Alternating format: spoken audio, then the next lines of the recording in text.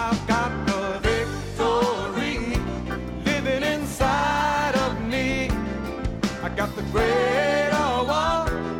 I can overcome. This ain't no time to turn back. No place to go slack. I gotta keep pressing on till every battle is won. Good morning, class. Good morning, Brother Keith. Hi, I'm Keith Moore, and we welcome you to Faith School. Faith School's the place where my spirit is fed, where my faith grows stronger, and where I learn how to be an overcomer. Don't let the enemy convince you that some situation in your life is hopeless. He's always portraying things to be worse than they actually are and more hopeless. With God, nothing's impossible.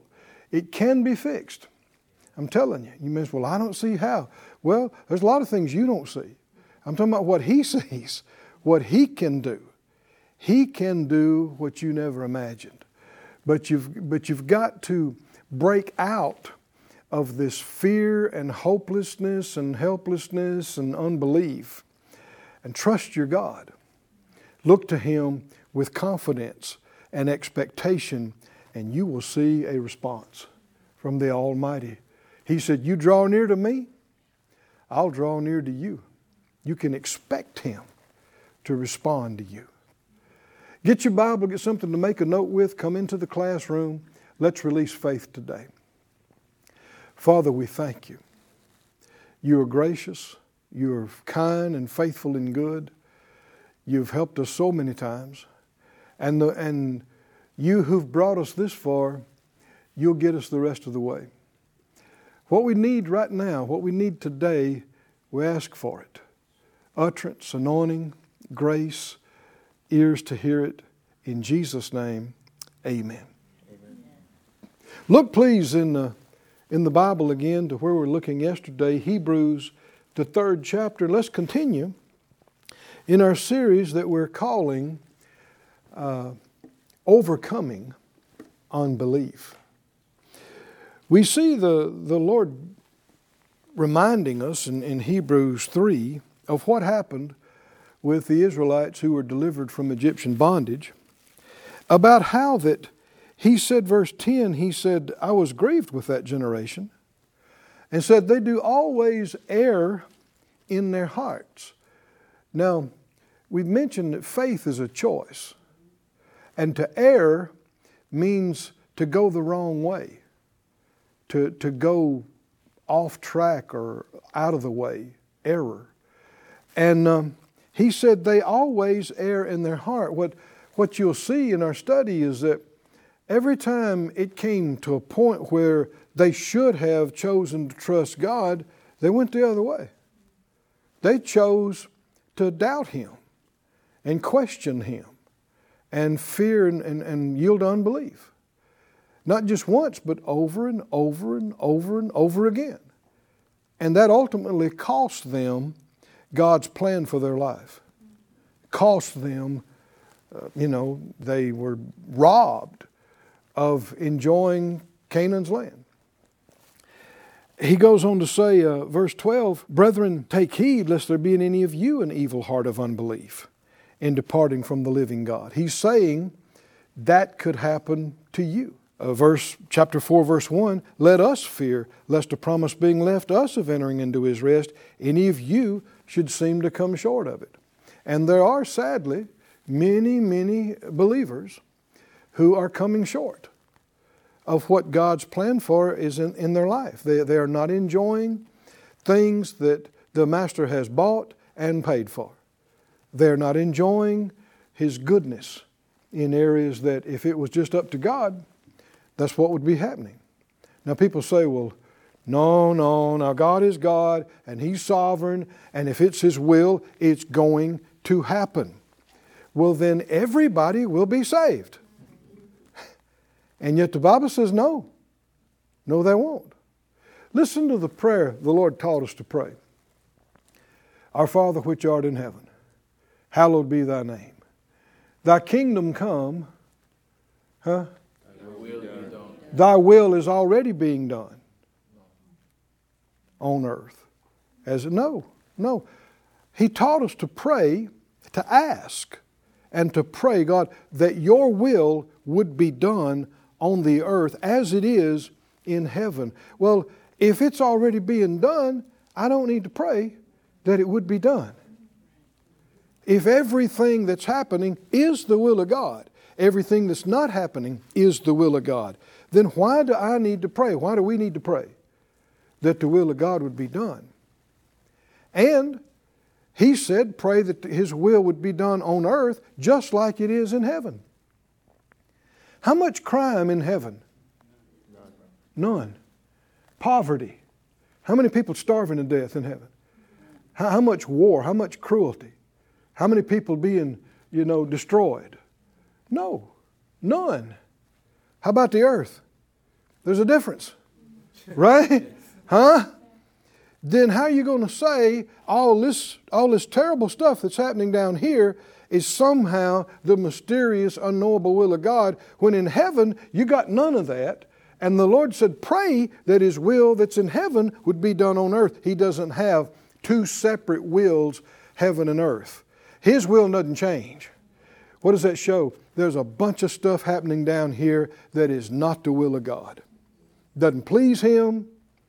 It's not His will. It's not His plan. And the reason it is because we really do have a free will.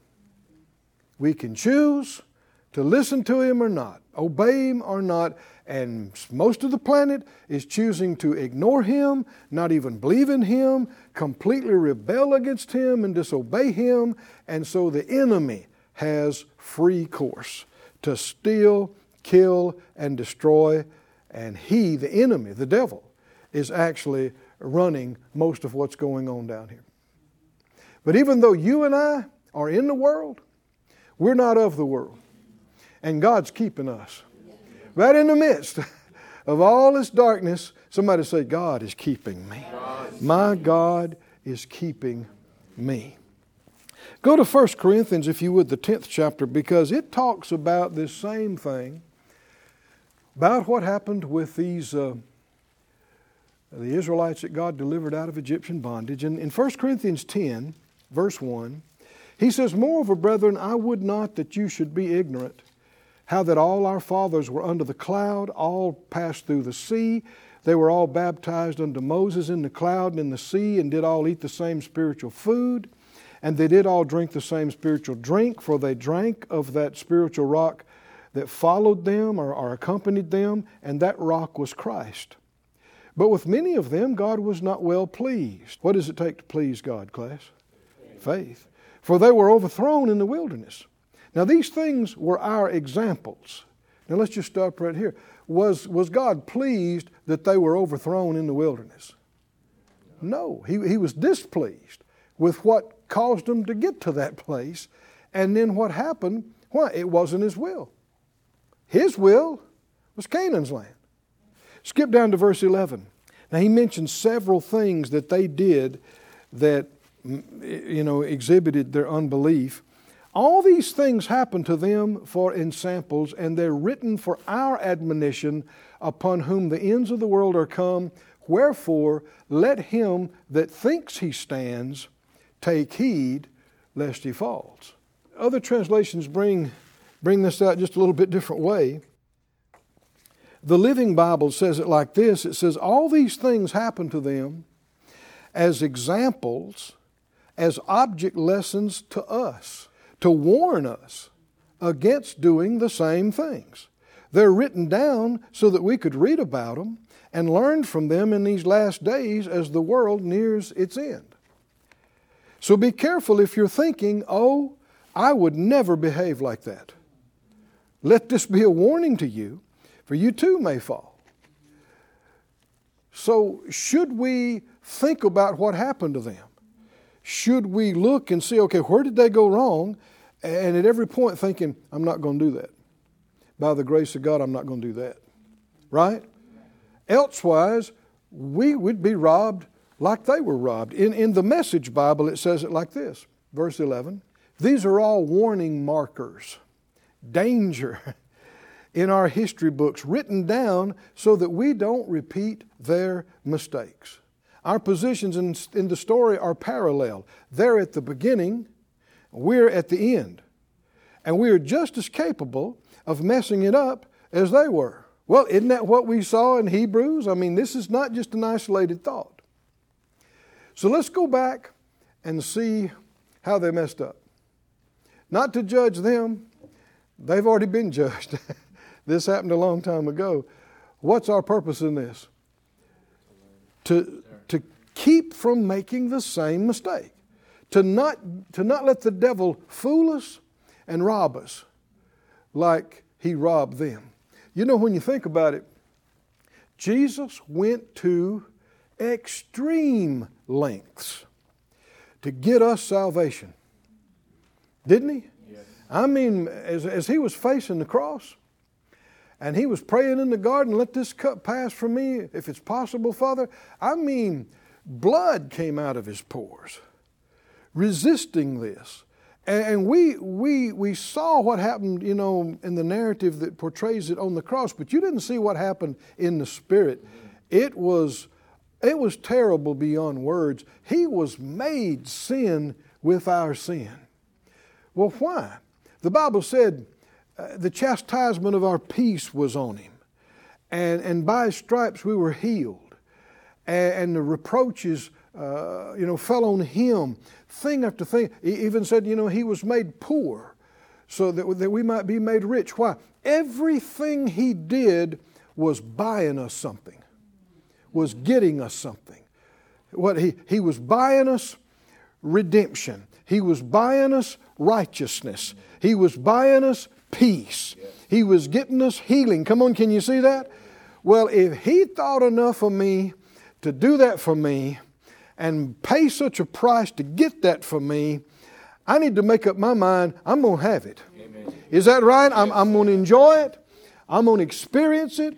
If he did all that to get that for me, I am not going to let the devil trick me into doubting and disbelieving and disobeying so that he can rob me and I don't enjoy what Christ bought and paid for me. Everybody say it, class, I will. I will. By the grace of God. By the grace of God. Enjoy fully what the Lord bought and paid for and gave me. Hallelujah. Make up your mind. Now you'll have to have some determination about this because the enemy is crafty. He is a persistent cuss. And he will tempt you, he'll push you, he'll try to trick you, but you got to make up your mind. Let's just take this one thing. The Lord bought us peace of mind. Hallelujah. Hallelujah. He said, peace I give to you, not like the world gives to you. He said, don't let your heart be troubled. Don't let it be afraid. Somebody say, he gave me peace. He gave me peace. And yet, how many Christians live most of their life just distracted, worried, anxious, fearful? Can you see? Peace belongs to them, and yet they're not living in Canaan's land. Come on, can you see that? They're living in vexation and frustration and torment, not realizing they would think, yeah, it's my kids, though. I have problems with them. It's problems with my job. It's problems with this. Well, see, that's what they thought. It's the giants. It's the walls. No, it's not. What's keeping them out? Unbelief. Oh, it's tricky. It's subtle. Which is why you and I are going to examine this thing. We're going to pore over this thing. We're going to pull this thing apart. Come on, you with me? We're going to look under every part until when unbelief rears its ugly head, we're going to sit and go, I'll see you. I see you. I am not giving 1 inch of place to you. Why? I don't want to be robbed. And if you're robbed, the people around you are robbed. You know, if you're always upset and fretful and fearful, how much fun is that to be around? Oh, but when you're a rock, when you're stable, when your soul is anchored in God, and you got the peace that passes understanding, you're a blessing every room you walk into. Because you bring it with you. You bring that faith. You bring that joy. Just you walking into a situation brings some calm to it. Just you being there. Why? Because the presence of God is on you. Peace of God is in you and around you. And what? You're simply enjoying what the Lord bought and paid for. Amen. You're simply enjoying. You're living in that part of Canaan's land that God planned for you. Go to Exodus, please, the 14th chapter, and let's begin to see more of what this thing called unbelief, evil unbelief, that kept them out. But by the time you get to Numbers 14, the Lord said that there were 10 times that they had doubted Him and refused to believe Him. And it was at that point where He said, okay, turn around. Go into the desert. You're going to get what you've been saying. Sadly, what they had been saying is we're all going to die out here in the wilderness. But God didn't make them say that. He was trying to get them to say something else the whole time. But we should look at these 10 times so that we recognize the characteristics of unbelief, know how to resist it. The first one was here. Right after they were delivered from Egyptian bondage, it was after the institution, the night of and morning of the Passover, the first Passover that was ever observed at the Lord's instruction. And the Egyptians thrust them out, asked them to go now because the death of the firstborn had swept across the whole country. And so they did. And they hadn't gone very far because they're all traveling by foot, and it's a massive crowd of them with little ones and children and all kind of livestock. And so chapter 14, He told them where to camp over against the sea, the Red Sea. And Pharaoh will say, they're entangled in the wilderness, the land, and it has shut them in. He said, Pharaoh will follow, and I'll be honored upon Pharaoh and upon all his host, that the Egyptians may know that I am the Lord. And they did so. And it goes through telling about it. That's exactly what happened. That Pharaoh gathered his army, and they pursued these people. 600 chariots, and all the captains of them, and all their horsemen and soldiers. I mean, it was a big host. These are not small groups. There's some 2 million of the Israelites, plus all their flocks and herds. Big, vast group. I mean, if you tried to look over the whole bunch, huge. And Pharaoh, there were, hundreds and hundreds of just chariots and horsemen, plus the horsemen, plus the foot soldiers. Big host.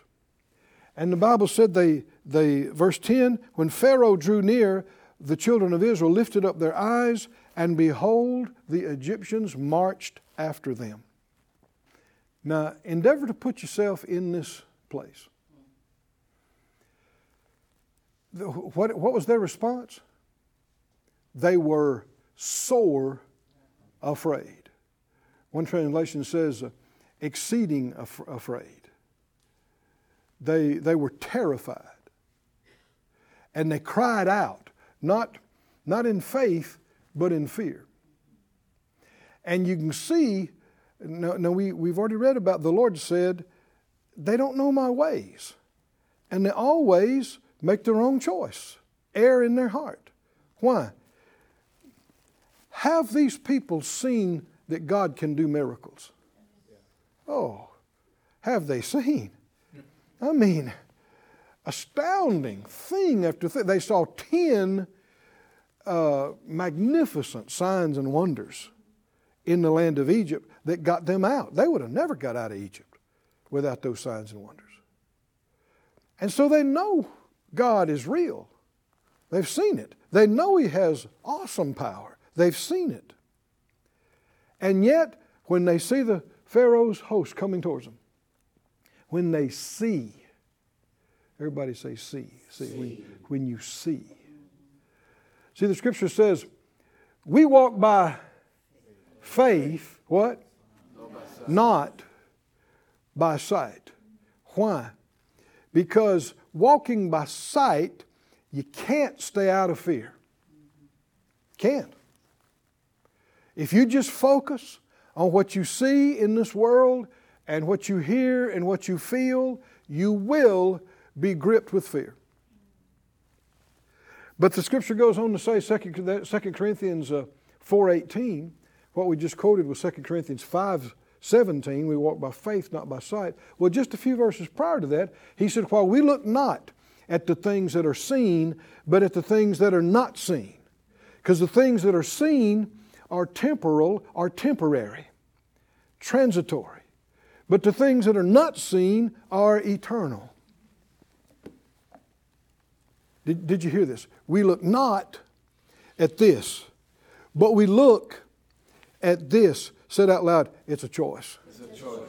Faith is a choice. Faith is a choice. And what does it involve? Choosing what you look at and what you listen to. Now, fear will come to all of us. And you haven't lost a battle just because you feel afraid. Fear will come against you, the spirit of fear. It's real. If you see something that's bad and you hear something that's bad, and especially if it's threatening you and yours, there's almost an involuntary response of just, a feeling of panic or being jarred or being shaken, but you have not lost a battle. Not yet. Come on, y'all listening? Yes. You've just been assaulted. You've been come against spiritually. What's it time to do now? Come on, help me, class. What's it time to do? Fight. The good fight of faith. What does that mean? Resist it. Don't yield to it. Don't lay down, cry, feel sorry for yourself. Don't do that. And don't just look at them and go, how many soldiers is it? Oh no. How many? Once you know there's a problem, you know enough about that. What do we do? Huh? Come on, help me out. I need to look at something else, or I won't be able to get out of fear. If I just keep focusing on the problem, on the lack, on the need, on the danger, you will not be able to avoid the fear. Whatever you feed on is going to grow stronger. You feed your fears, they're going to grow stronger. They're going to grip you until panic seizes you, and your mind can be paralyzed by fear. So what do you got to do? Starve your fear. Refuse to feed it. Refuse to feed on that anymore. Quit talking about it. Quit looking at it. Quit thinking about it. Yeah, we're not denying that it's there. Yeah, it's there. But I can't get in faith and stay in faith thinking and talking about that. It's a choice. Somebody say it's a choice. It's a choice. Can I choose whether I'm in faith or fear? Yeah. Why? Because I can choose what I look at, what I think about, what I listen to, what I talk about. And that will affect me. Faith comes by hearing. Is that right? By hearing and meditating and hearing, looking at, thinking about, talking about what God has said. What would have been the thing to do the moment you see this giant dust cloud in the distance and you hear the clanging of the armor and the chariots, and you know who it is and you know where they're going? They're coming straight for you to kill you and wipe you out. And they're full of hatred. And they are, you talk about somebody now unreasonable with hate. They're full of, they're grieving over the death of the firstborn and all of this. And you see it, you know it. Now what do you got to do, class? What do you got to do? You got to immediately go, what did God say? Come on, help me, class. What did God say about this? They got a word. They had a word just right before this. The Lord said, He told them what was going to happen. He told them Pharaoh was coming. Is that right? Yes. And he said, I am going to get glory over that whole bunch. That should be something you can stand on. Amen. Is that right? Yes. It is something you can stand on. And what kind of God is He? Is He a good God? Is He a faithful God? Is He a powerful God? He got us this far. Did He do all those miracles just to have us slaughtered out here by the Red Sea? That doesn't make any sense, right? Why would He do that? He's not doing that. Then He's doing something else. What's He doing? What He said. He's going to get glory. Amen. He's going to get glory over all of them. What you should be saying is, we're about to see a miracle. Is that right? Yeah. Which is exactly what was said later. They said to Moses, is it because there were no graves in Egypt that you brought us out here to die in the wilderness? Isn't this what we told you? Let us alone. Let us serve the Egyptians. It would have been better to serve the Egyptians than that you should die in the wilderness. Yeah, but there's more than two bad choices. Die out here, serve Egypt. Let's go back and serve Egypt. No, there's a third choice. There's another choice. You don't have to pick between either one of those bad choices. Go to Canaan's land. That's the one. And Moses said to them, fear ye not. What's the first thing he addressed? Fear. The fear. Fear ye not. In other words, quit fearing and stand still. Now this is also translated, be quiet and see the salvation of the Lord which He will show you today. For the Egyptians whom you've seen today, you'll see them again no more forever. And the Lord will fight for you and you will hold your peace. Now you got a complete picture. God just told you He's going to wipe them out. You'll never see them again. Is it time to trust God? Oh, yes. And He told you all you got to do is quit being afraid. Quit talking all this we're going to die out here stuff. Just hush. Be still. Be quiet. Quit this. And watch what God's going to do here. Hallelujah. But can you see the instructions where he's trying to get them, stop fearing, stop all this noise, be still. Somebody say, be still, be still, be still, and trust God. Be still and see the salvation of God. And our time's up again.